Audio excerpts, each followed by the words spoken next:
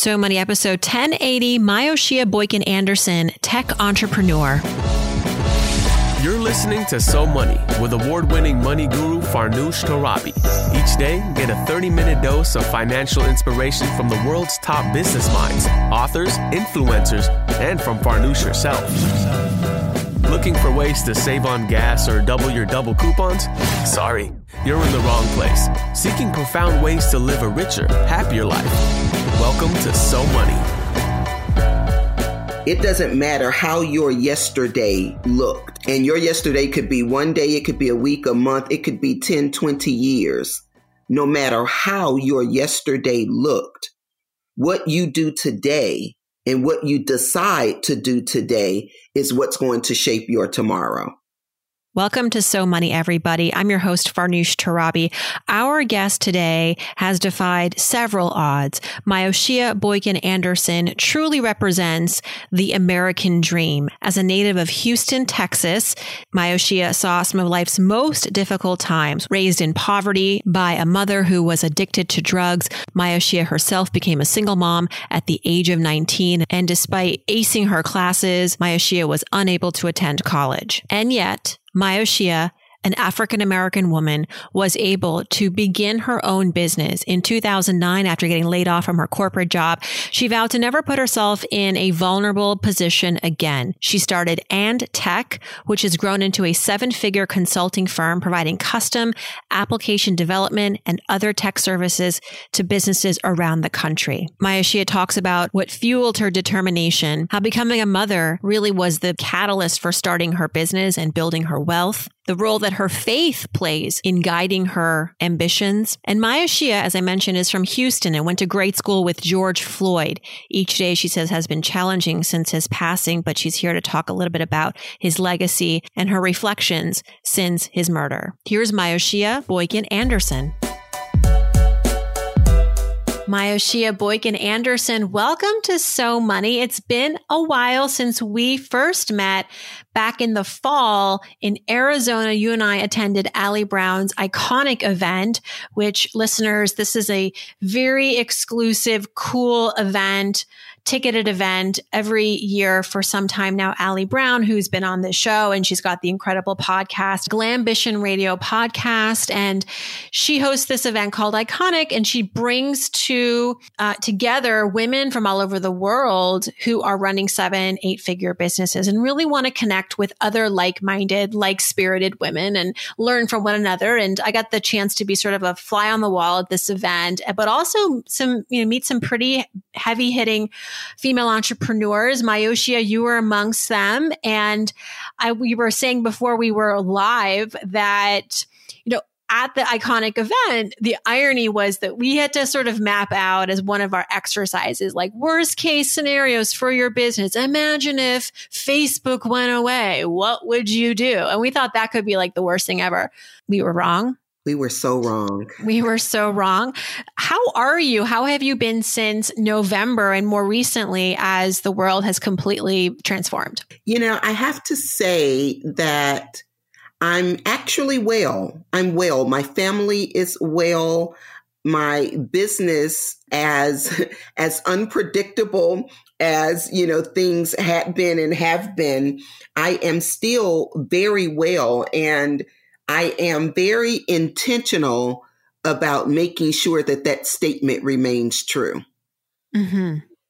Intentional is kind of your theme. If your life was a book, maybe intentional would be one of the working titles.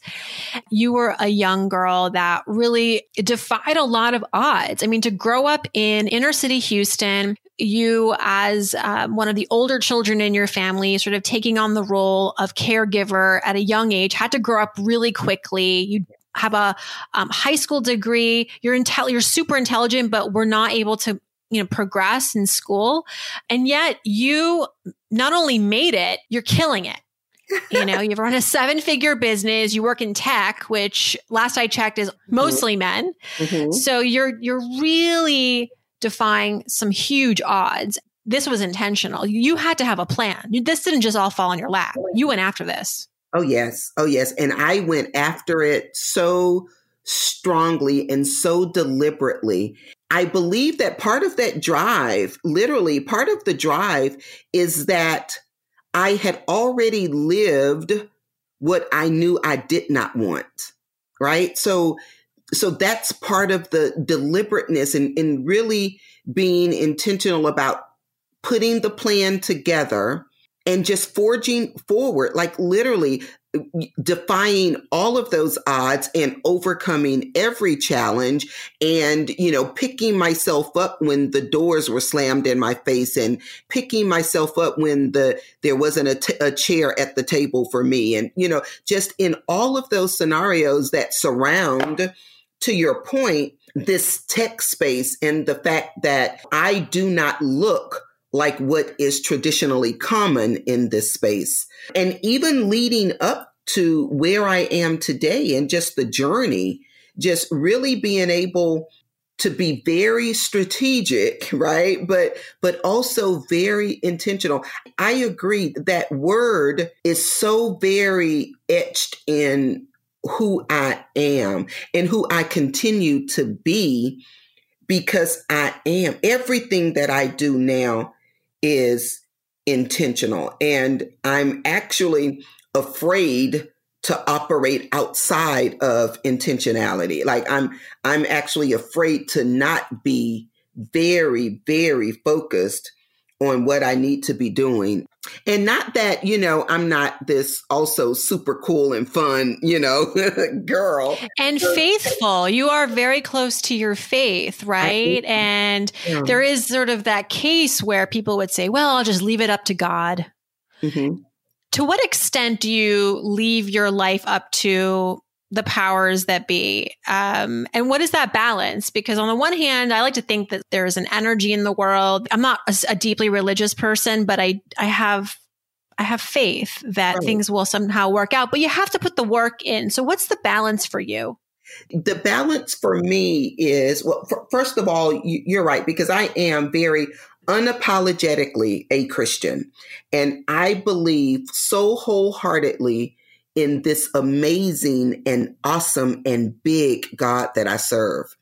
And because my faith is so strong in this big God, I believe that I can do big things. Like I literally wholeheartedly believe in the Bible that I read and the promises that are left that says I am an heir to the throne, which means I am entitled and I am worthy. I am worthy of all of the great things that this world has to offer. Now, what I also know is that faith without works is dead.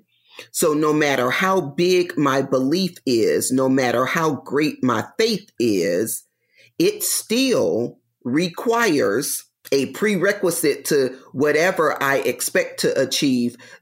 It requires action. So yes, I do believe in God, and I believe that all things are possible. I believe that I am already equipped with everything I need, but I also know that it does not come without work. That part you cannot skip. It does not come without work. So it forces me to put in the work so that I can realize all of the greatness that comes along with that. And that's the balance. That's the balance. Believing that it is out there, right? And really knowing that I have to put in the work to be able to get out there and go get it. And I'm trying to get out there and grab as much as I can, as much of the goodness that this world has to offer. I'm trying to experience that abundance. That's such an important message to hear, especially right now. Many of us can feel like we have our hands tied behind our back, that we're just in simply reaction mode to what is happening in the world. We don't have, to use your words, the equipment and the tools and the know-how to go out there and be successful.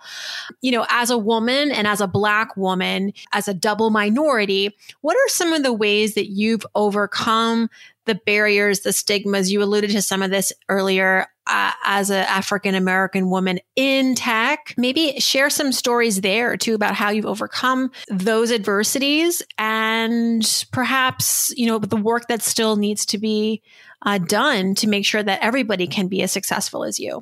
Yeah, because there's definitely still lots and lots so of work much to be done. Mm-hmm. Oh my goodness. And it is incumbent upon all of us to get it done. It cannot be done. Black Lives Matter is not a movement just for Blacks, right? It is a movement that we all must be involved in order for change to happen.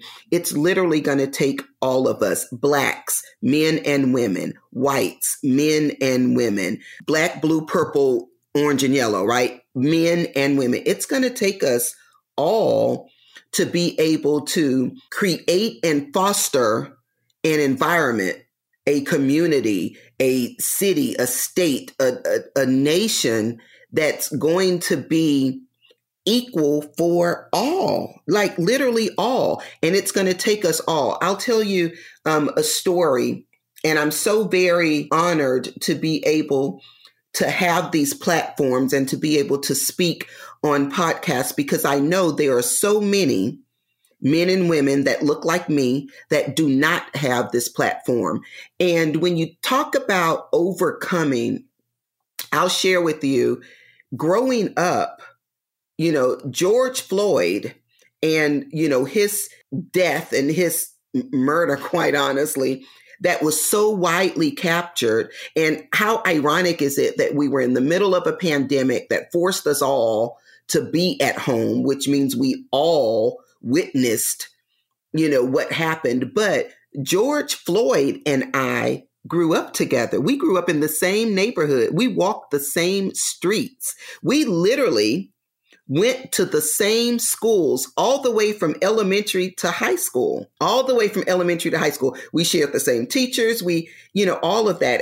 As a matter of fact, our second grade teacher actually appeared on CNN, sharing one of the papers that she kept from him. But I say that to say what happened could have happened to any of us. And I also say that to say, I don't care what your background is or was.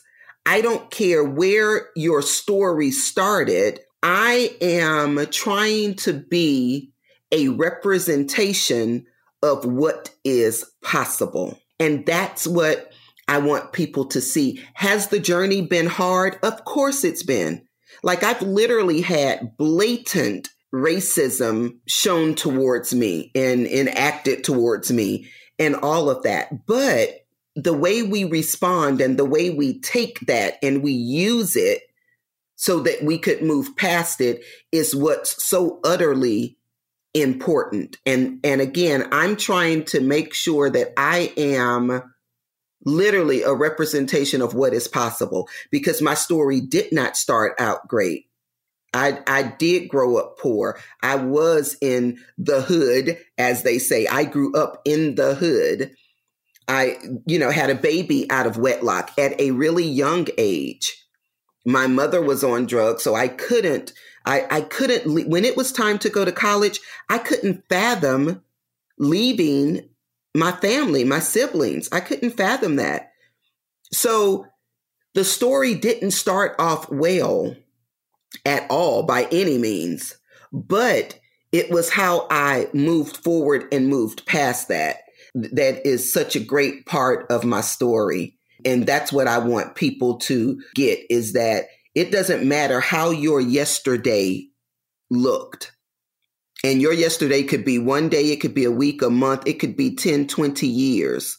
No matter how your yesterday looked, what you do today and what you decide to do today is what's going to shape your tomorrow. We've all had some yesterdays, you and I and everybody listening to us today. We've all had some yesterdays, but it's so very important to take that and to not allow people, no matter how ignorant they are and no matter how racist or unjust or any of that, no matter how bad they are, we still have a choice to, dodge it and, like you just move to the side. You could come at me with whatever you want to come at me with, and I'm going to dodge it to protect myself. And then I'm going to walk around it. I'm not going to stay there. I'm not going to entertain you. I'm not going to wallow. I'm not going to have self-pity. I'm not going to do any of that. I'm going to move around it, and I'm going to keep it going. As the kids say today, I'm going to keep it moving. Keep the ball rolling. Keep it rolling. Keep it rolling. And it's all about mindset, and it's all about perception, and it's all about determining that we are going to be bigger than whatever circumstance we've gone through, whatever challenge we face, whatever obstacle has been placed in our way, that we are going to determine and decide that we're not going to allow it to keep us down. And I'll say, Farnoosh, it's not like, I don't have those days when I'm like, oh my goodness, but I don't allow myself to stay there. Like, I make sure that I feel every emotion that I have. Like, I literally allow myself to feel it all, but I do not allow myself to stay there, because it could be dangerous. Staying there could be very dangerous. You've credited becoming a mom at a young age, single mom, to seeing the world through a different lens, and perhaps was a catalyzing time to really take your career to the next level.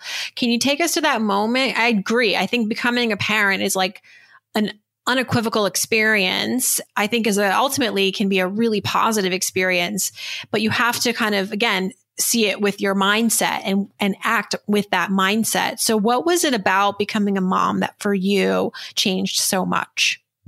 Seeing the innocence and the hope that I saw in my daughter, it literally, like, it was almost, it almost grew me up even more. So, you mentioned earlier that I had to grow up really early. Like, I've literally been working since I was 13 years old, like literally have been working, caring for people since I was 13 years old. But giving birth to my daughter automatically placed me in a posture where I knew I had to be better so that she could be better. And I knew immediately that not being that bigger and better person was not an option for me any longer. No matter what had happened prior to her making her entrance into this world, from this point forward, mediocrity had to literally leave, because I knew that I wanted so much more for her than I had. And it was literally, interestingly enough, it was like we grew up together. We experienced so much together. As a young mother, even when we started like traveling, and this is one of the, a span of memories that she and I share together. It's starting traveling and really traveling internationally. It was something that I had never experienced, and I was able to experience that with her. So we literally grew in so many ways. We grew together, because I grew as I was raising her. I was literally raising myself as well. She was your partner in crime. She really was. And listen, to this day, she still is. She holds a leadership position in my business, and she's still literally my partner in crime. Well, I'd love to spend some time talking about And Tech. This is a solutions-driven company that you've built from the ground up. It's a multi-million-dollar business helping businesses with tech problems and creating solutions for them. So tell us a little bit about it. And we didn't even get to kind of the breakthroughs that you experienced when you discovered technology. That was kind of like, I feel like you were really drawn to that. And it's always nice when you kind of realize like what you were destined to do like at a young age, but maybe tie that in as well as your passion for tech and how that led to starting this business and what it ultimately serves. I truly believe that tech is my passion work, right? And I believe that it is because leveraging technology allows me to solve problems for people. And that's ultimately who I am. I'm a problem solver in life and business, but from a business perspective. So I was first introduced to technology in high school. In high school, we took a class, and I was always good at math and science, and that was always my thing. And I wanted to be an engineer when I grew up, and I had engineering scholarships and all of that. But I took this computer class, and it literally captured me. The fact that we were presented with a problem and we had to use the computer to solve that problem. And I guess looking back at it now, and I'm literally kind of going back to that place right now in my mind.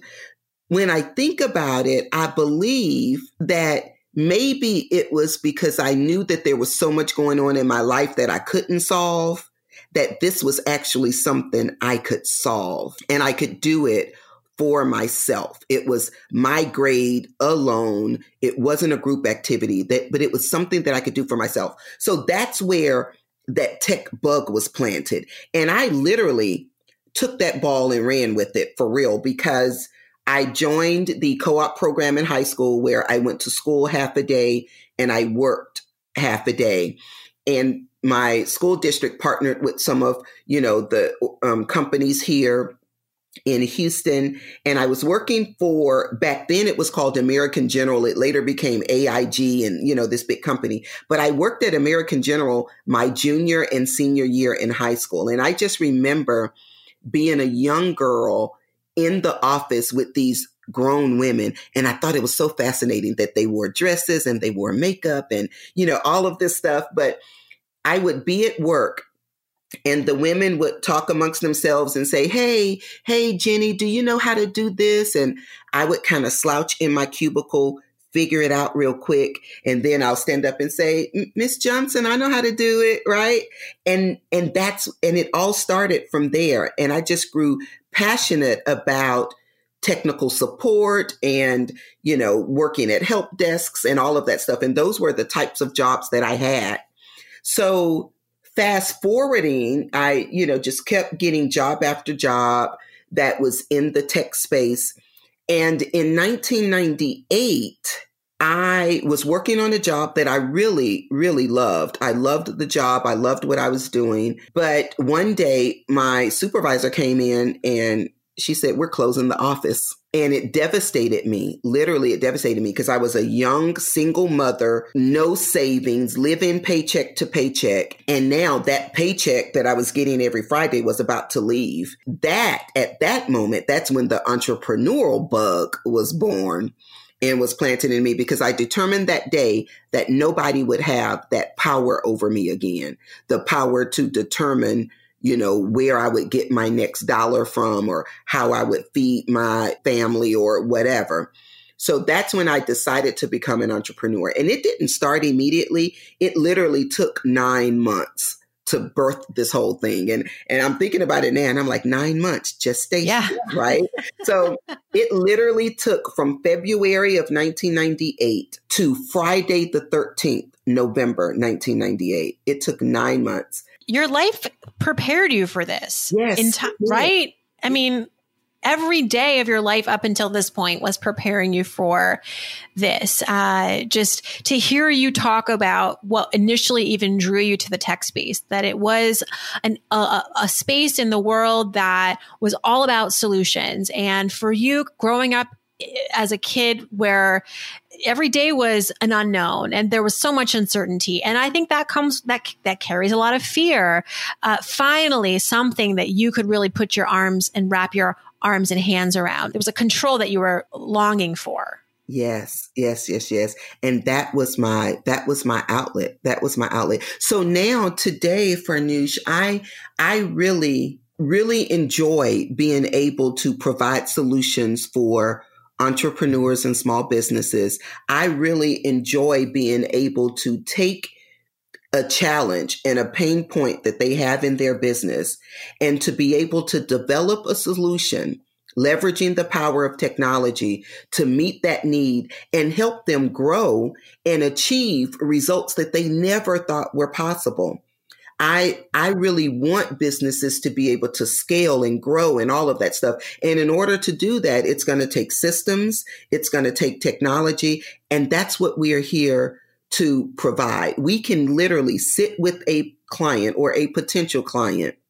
We can shadow them for half a day, and we can literally identify their gaps.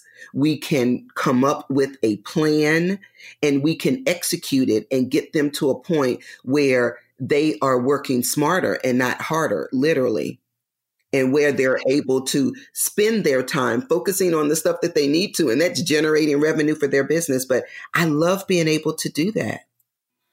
And I'm sure so busy now, right? As businesses who were perhaps not tech driven or tech conscious are forced and thrusted into this. And give us an example of a business that you've recently supported through a tech solution in the pandemic.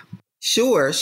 So I'll give you one in particular, and I'll actually give you a couple because I want to be able to really communicate the fact that our solutions are for the small solopreneur, and our solutions range up to corporate America as well. We have some corporate clients, but our solutions can be as simple as there was one of our clients recently who actually owned a hair salon, right? And right before the pandemic, her business started growing and all of that, but she could not and did not want to spend resources on a physical body to sit at the front of her, of her shop. So what we did was we developed a kiosk for her, and it was really just an iPad in an encasement, right? But we developed this kiosk that would allow her clients to come in, to actually check in on the kiosk.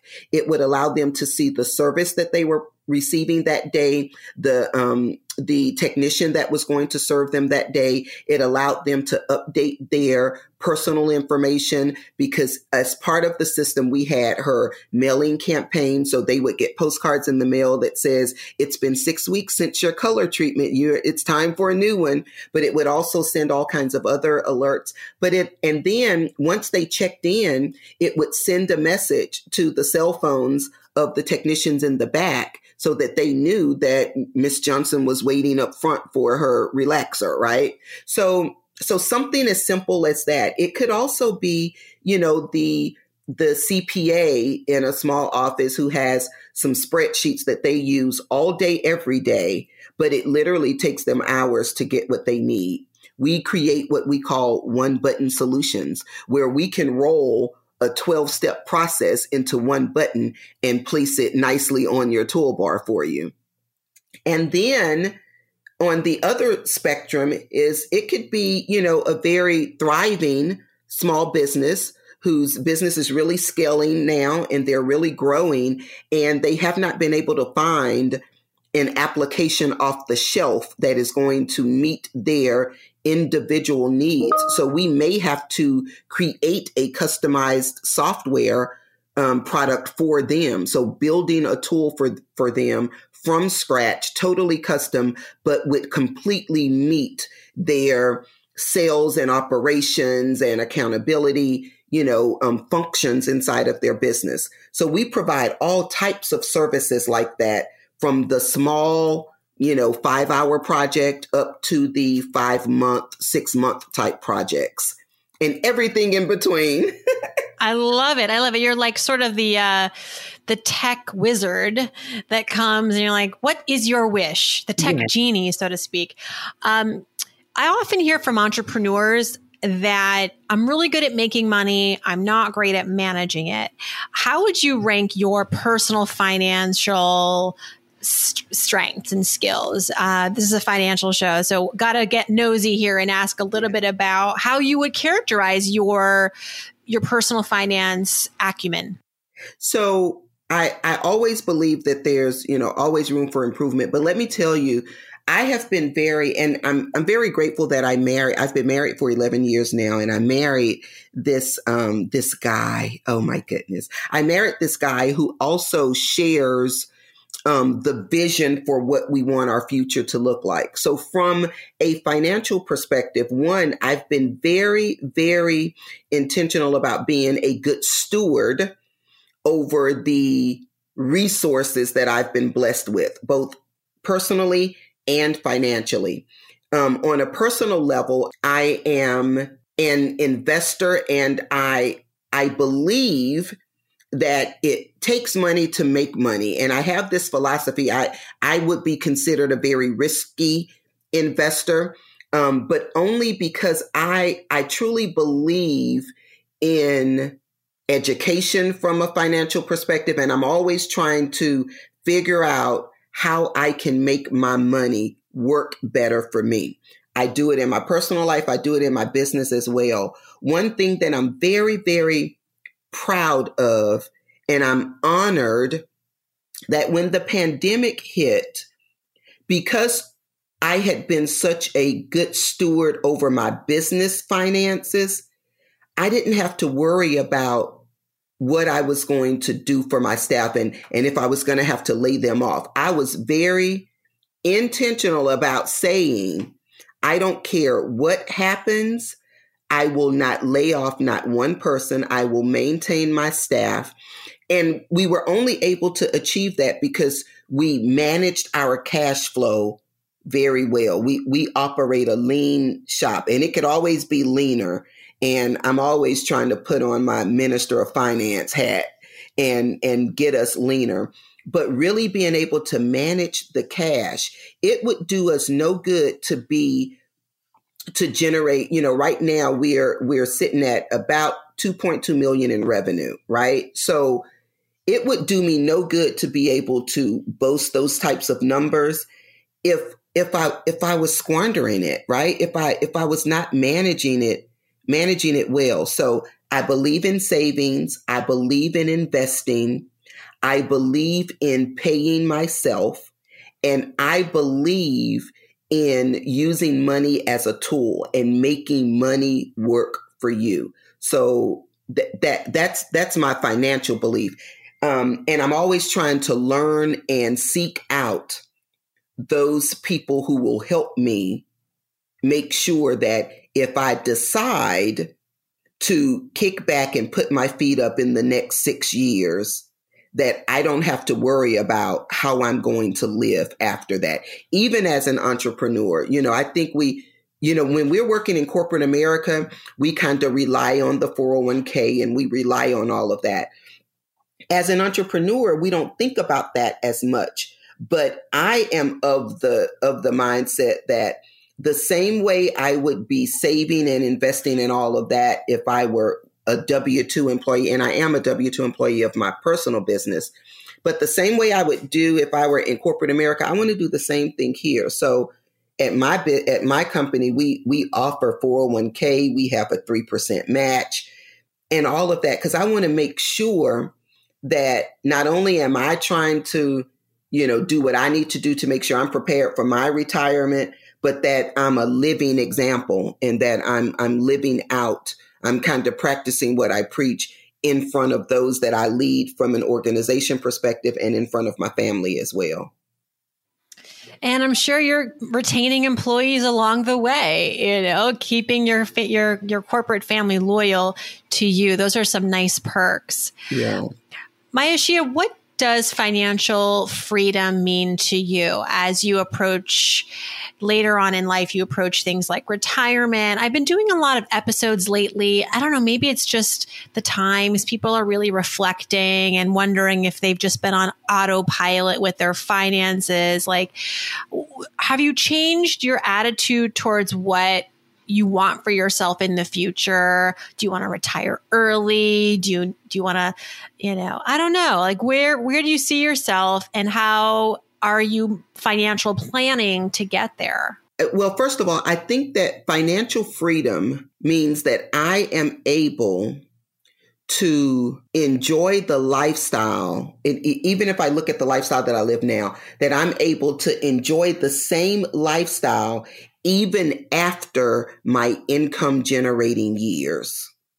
So because I'm in my income generating years now, I am trying to maximize every opportunity I can so that in 6 years, and that is my number is 55. So that is 6 years away, actually 6.5 years away. At 55, I want to be able to step away from the day-to-day operations of the business, but still be able to maintain the lifestyle that I live now. So that means that there's a lot of planning and deliberation and intentionality and strategy that needs to go on now to make sure that I'm going to have enough money to live this lifestyle for a lot of years. My desire and hope and plan, and I hope that God is listening to me now, is to be able to live long after 55, which means I'm going to need a lot of money. And I have to make sure that I'm making the plans and doing the work now to ensure that that's going to be able to happen. So to your first question, that from a financial freedom perspective, that's what financial freedom means to me. So what I'm trying to do is I'm trying to look at different investment options. I invest in real estate. I also invest in, artwork and, all of that stuff. But I am a little bit in the stock market. I am a little bit in other investments. I'm a little bit in real estate. So I have diversified, but I'm always, reviewing and reassessing and learning and reading and sharing and all of that stuff. I also believe very much in giving. And I believe that God sends blessings to who he can send blessings through. So I am a big believer in giving. And that is part of my strategy as well, because what I give out there, I will be blessed in return. And that's different from having ulterior motives. It's just the philosophy that you can't beat God-given. So the more you give, the more he'll give back to you. And I believe in that philosophy. So those are some of the things that I'm doing to try to make sure that I can throw my air quotes in the air and say I live a financially free life. Well, and I like to think that God listens to So Money. Yeah. So your words to God's ears here on this show. Myoshia, thank you so much for joining us. What a privilege to connect with you and to hear your words and experiences. It's stories like these that we really need to hear now more than ever. And I appreciate your time. Thank you so much for having me. This has been a pleasure. It was great connecting with you today. Thank you so much to Myoshia for joining me. Check out andtechllc.com if you'd like to learn more about Myoshia's business. All this information's on SoMoneyPodcast.com. The links, the audio, the transcript. Thanks for tuning in, everybody. See you back here on Wednesday. I hope your day is so money.